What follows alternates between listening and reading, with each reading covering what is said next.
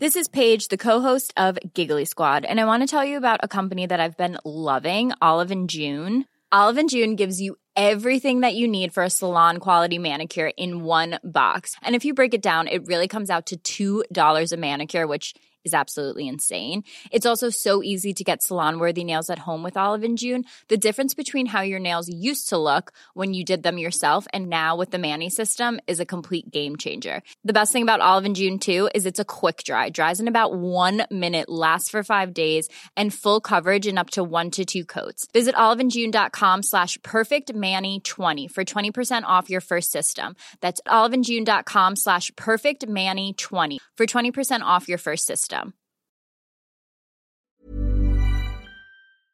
I've called you, no, nothing to do with this.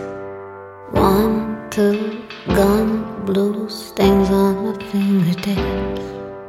Try to put me here underground. You should know. Hi, I'm Jenny Queen, and you're listening to Baby, It Was Real, and We Were the Best, a podcast talking to people from all walks of life about the themes and inspirations behind my new record. For this, our 5th episode, I'll be talking with the legendary Australian music writer and critic Bernard Zuhl, who in the past year has suffered a few slings and arrows and quite outrageously has fashioned a little office for himself built of arrows and slings. Hi, Bernard. Hello. So could you tell folks a bit more about your recent adventures? As in what happened to me in the past year? Well, I left the Sydney Morning Herald and The Age, or Fairfax Media, which as of yesterday no longer exists. Really? Yes, now it's merging with Nine, and will just become part of Nine, which sounds utterly mad. But anyway, I left there after 25 years as a journalist at the newspaper, and that was in June last year. I recall there was a bit of a kerfuffle on Twitter about that. Well, there was fair few of us leaving, as it has been every year for about 10 years, but the last 2 lots of redundancies, about 100-odd people left each time, which is, given that the numbers were getting, overall staff was getting smaller every year, losing 100 2 years in a row was massive. Right. So, but you've done some really interesting things with your slings and arrows. What have you done? I've fashioned those slings and arrows into a crown of thorns. As you do. And also I'm going to make a ring out of one and put some non-lethal poison on them. I got that idea from some dangerous woman from Ohio. Earlier we were talking about a ring that a great good friend gave me. It's in the shape of a snake and has a very pointy tail. And when you shake people's hands, it kind of sticks them, and I may have looked up non-lethal poisons to put on the snake's tail for perfectly reasonable reasons. You know that those things stay on your search history. Oh, my search history. I mean, I'm doomed based on my search history. If anybody's ever interested in my search history, truly doomed. So forget porn. It's just non-lethal poisons. Oh, no, it's all non-lethal poisons. And what happens if you leave a body in the woods for it's bad. Well, that's good research material for a song, obviously. That's the only reason you're doing it, of course. Songs, short stories, what does blood smell like after a week? Things like that. What does blood smell like after a week? Rough. Yeah. Does it smell like chicken? No, God. I don't. Decomp is, I think, mostly. Right. Yeah. You asked. I did, and I'm very glad I asked. So, this will save me some research. See, there you go. I can save you the trouble of getting arrested for your search history. So, but back to your question. Yeah. Look, I've been doing some more work with the online TV show, The Right Note, doing interviews there. I've been teaching young journalism students who somehow still think that there's a career in journalism. And God bless their little hearts. I know, it's sweet. And some of them even want to be a music journalist, which is it's like I saying, I'm not just going to be someone who fashions a horse and carriage.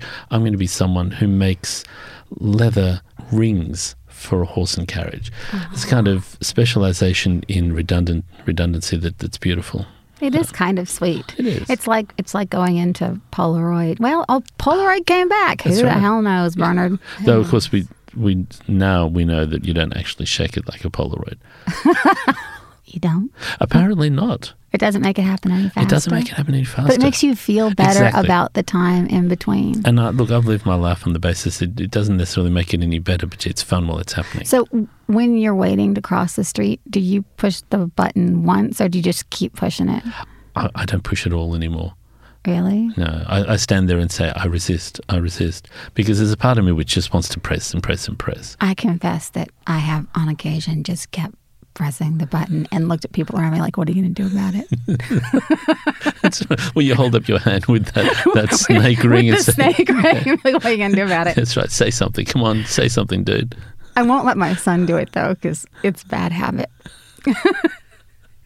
Anyway, well, so you're teaching students. I'm doing some media training. So I'm teaching people how to ask questions of people who don't necessarily want to answer, and then I'm teaching people who don't want to answer the questions how not to answer those questions. Yeah, you mentioned that to me the other day. That's really interesting because I am really bad at not answering questions I don't want to answer. It's part of my whole I can't lie thing. I don't know if you know this. I'm a really bad liar.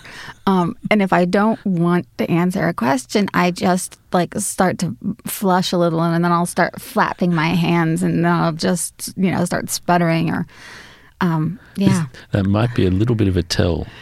Oh, the other thing I can't do is I can't play poker. Yeah, it's true. But I always argue it's not a question of not answering the question. It's just finding the right way to answer it. And if there's things you don't want to say, then you find things to say. Yeah. And then if that all fails, I was thinking the other day, it's defer, put it off till the end of the interview if you can, deflect, find something else, or deny.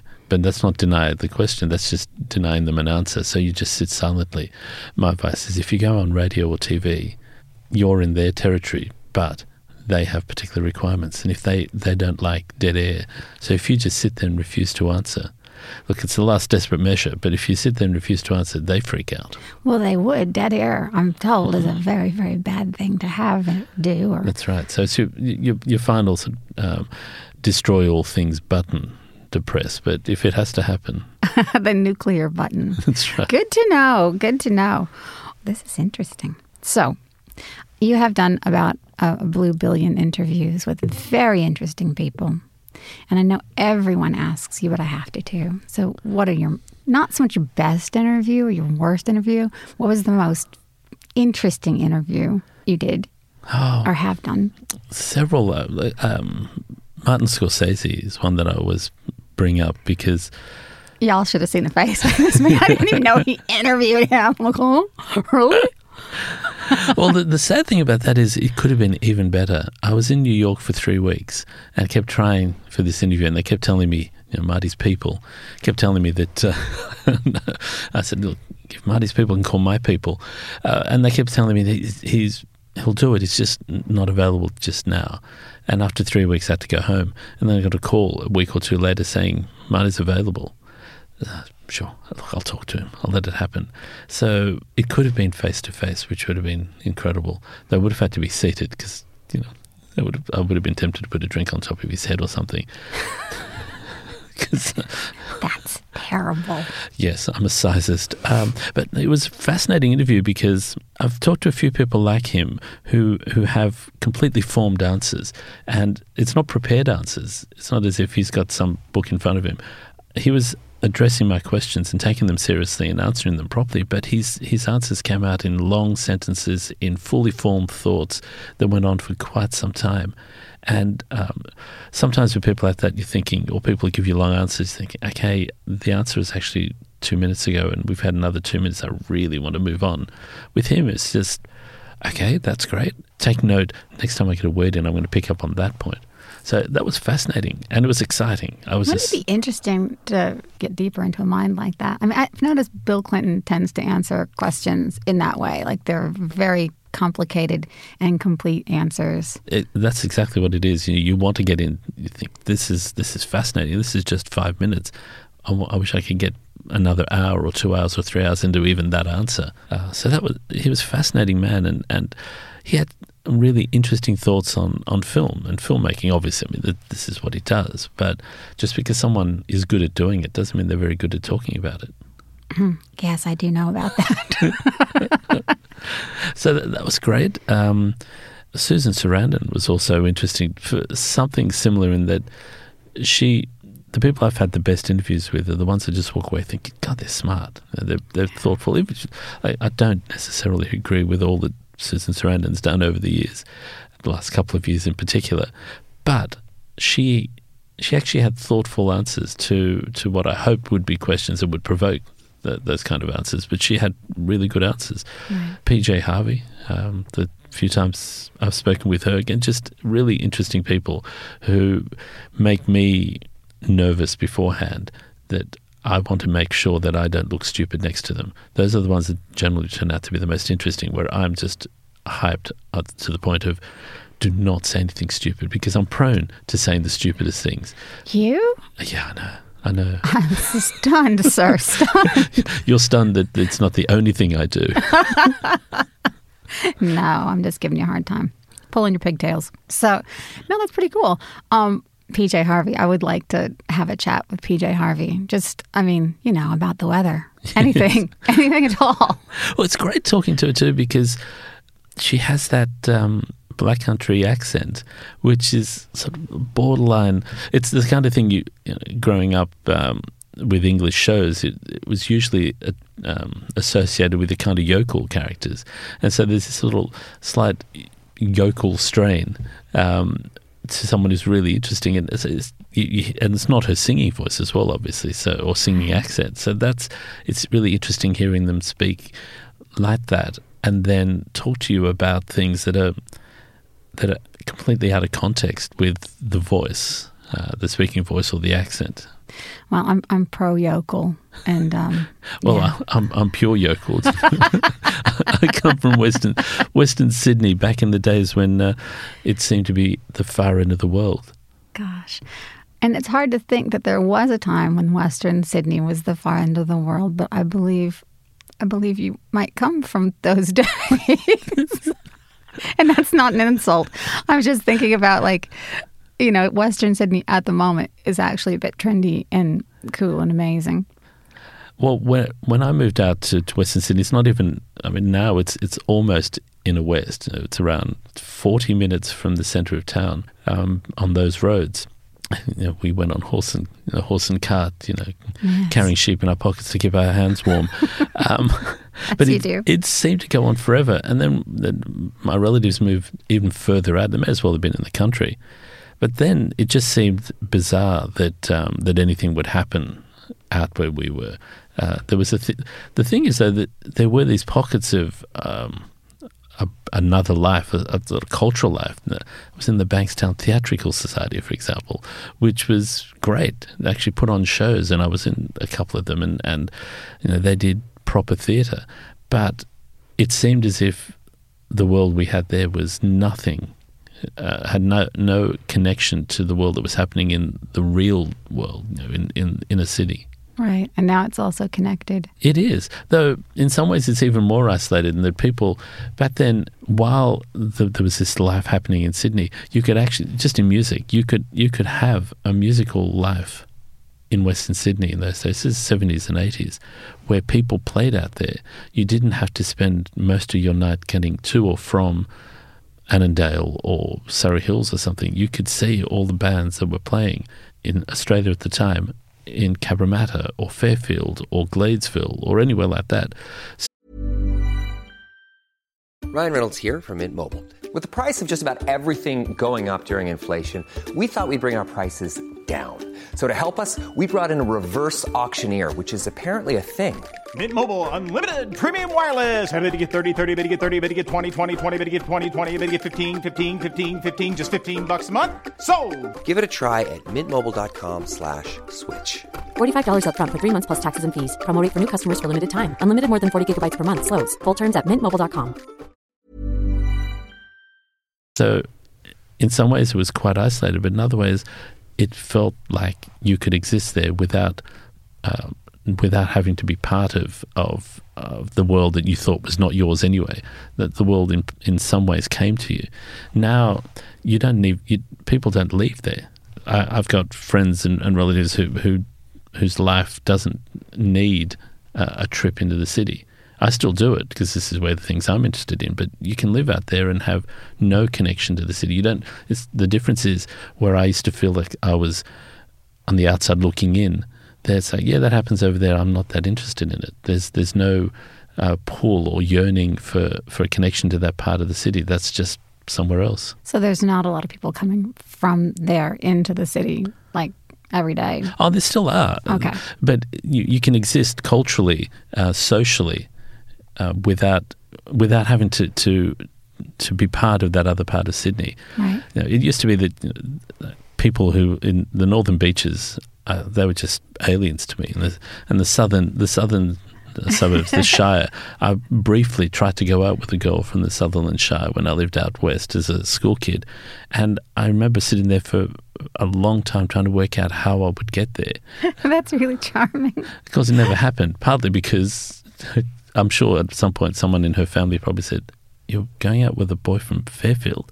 I don't think so. Oh my God. Surely not. Definitely. Oh my goodness. We had girls from Strathfield who looked down on us. I quit. I'm out of my league. I don't know anything about all of this geographical. I think that's a Jersey girl joke, but I'm not positive. Anyway, I'm gonna ask you the question that I ask everybody on this podcast. Do you think that you are the force shaping your own destiny, or do you feel more as if fate is sort of propelling you along? Oh, I'm definitely not the force. I think I've thought at times that I could change things, but it's only tinkering. I'm at the complete mercy of forces beyond me. Not a god, not even fate. I don't believe in things being fated to happen.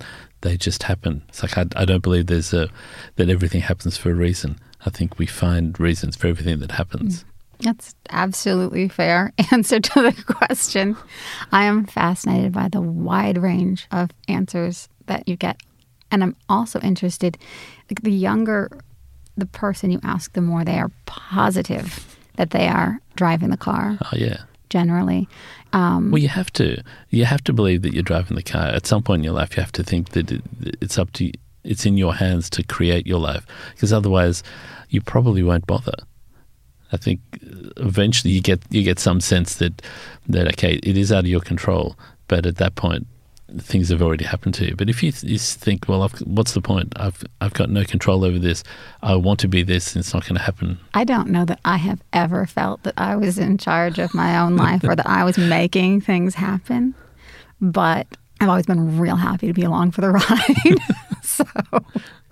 And I've talked with different people about socioeconomic status and whether that makes you more likely to be like, shit happens. It's happening to me. That's fine. Yeah. Whatever. I think that is a big factor. I do too. I came from a lower middle class. Of course, everyone always put themselves a level below where they actually were. So I'll just say middle class.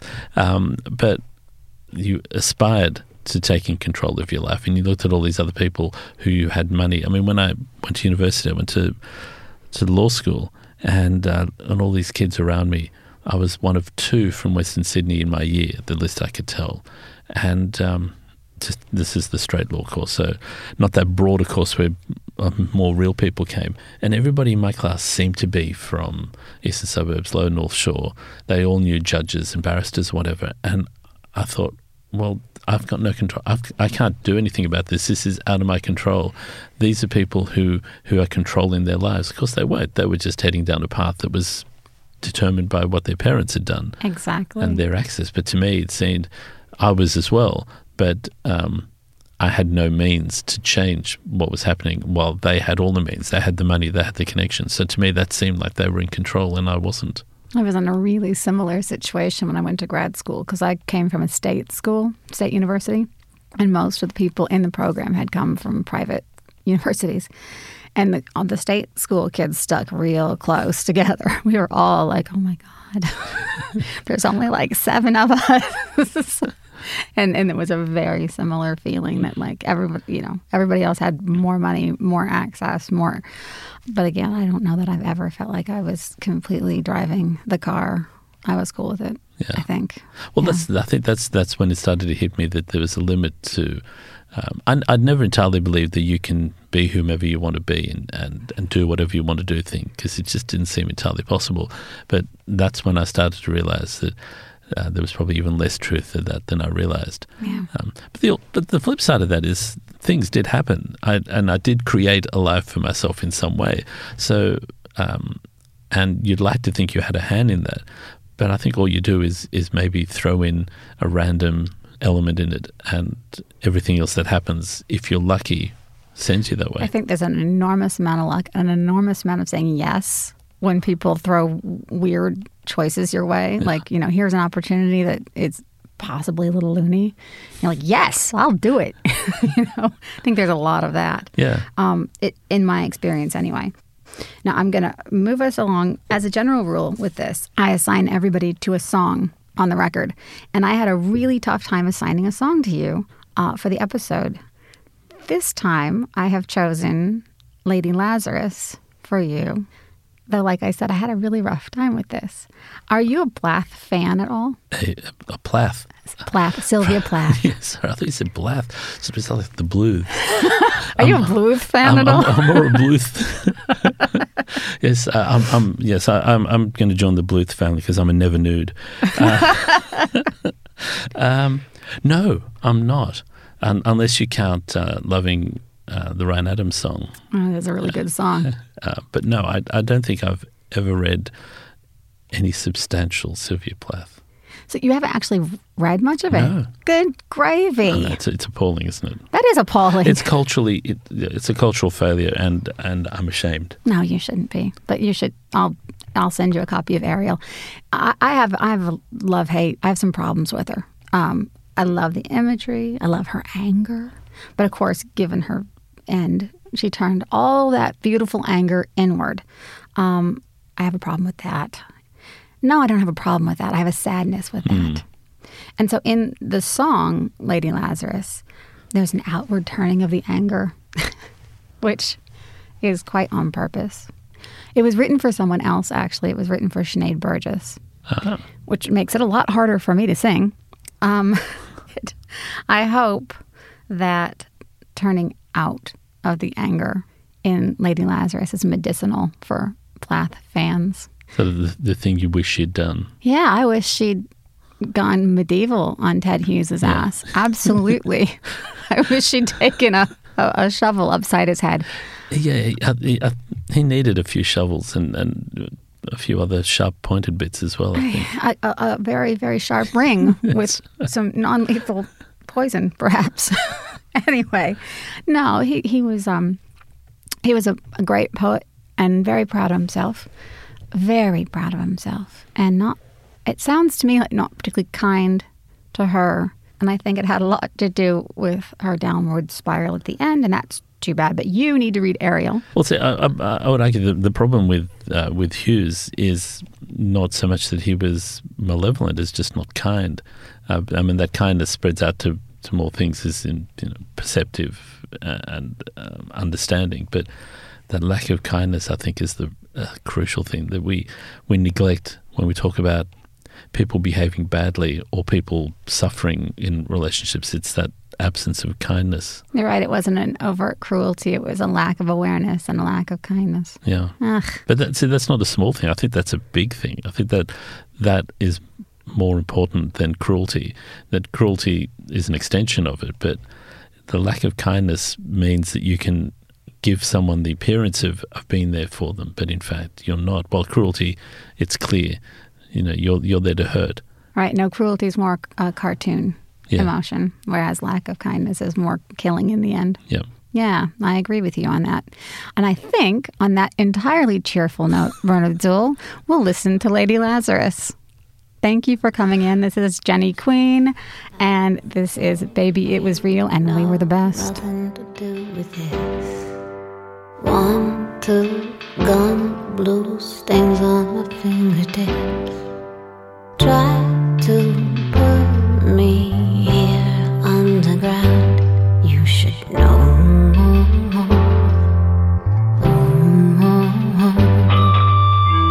Good God, you got no right to dig me up again. Good God, I'm not the kind to take your love again.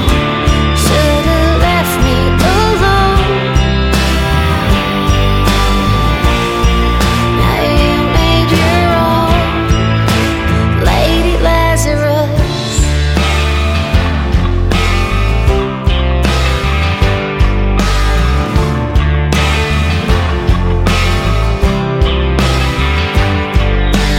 Laid out grave like it's never gonna be free. Ash gray, I pray in the ruins it left for me. Waking up on my knees in the cold. Is that so?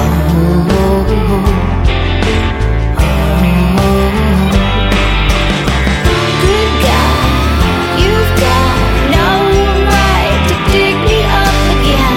Good God, I'm not the kind to take your love again. Should've left me alone.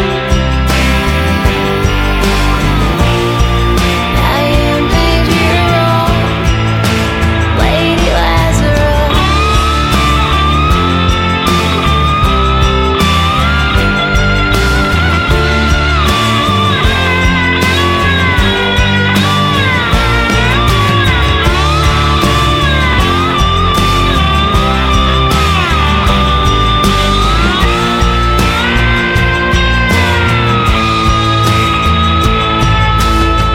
Good God, you got no right to dig me up again. Good God, I'm not the kind to take your love again. Good God, you got no right to dig me up again. Good God, I'm not the kind to take your love again. Should've left me alone.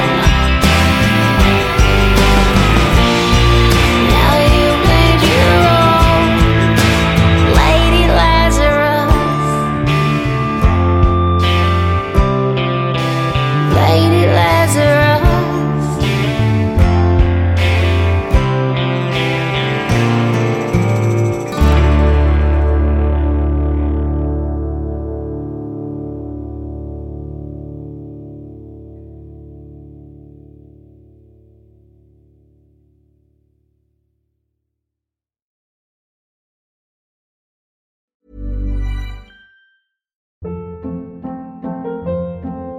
Hold up. What was that? Boring. No flavor. That was as bad as those leftovers you ate all week. Keke Palmer here. And it's time to say hello to something fresh and guilt-free. Hello Fresh. Jazz up dinner with pecan-crusted chicken or garlic butter shrimp scampi. Now that's music to my mouth. Hello Fresh. Let's get this dinner party started. Discover all the delicious possibilities at HelloFresh.com.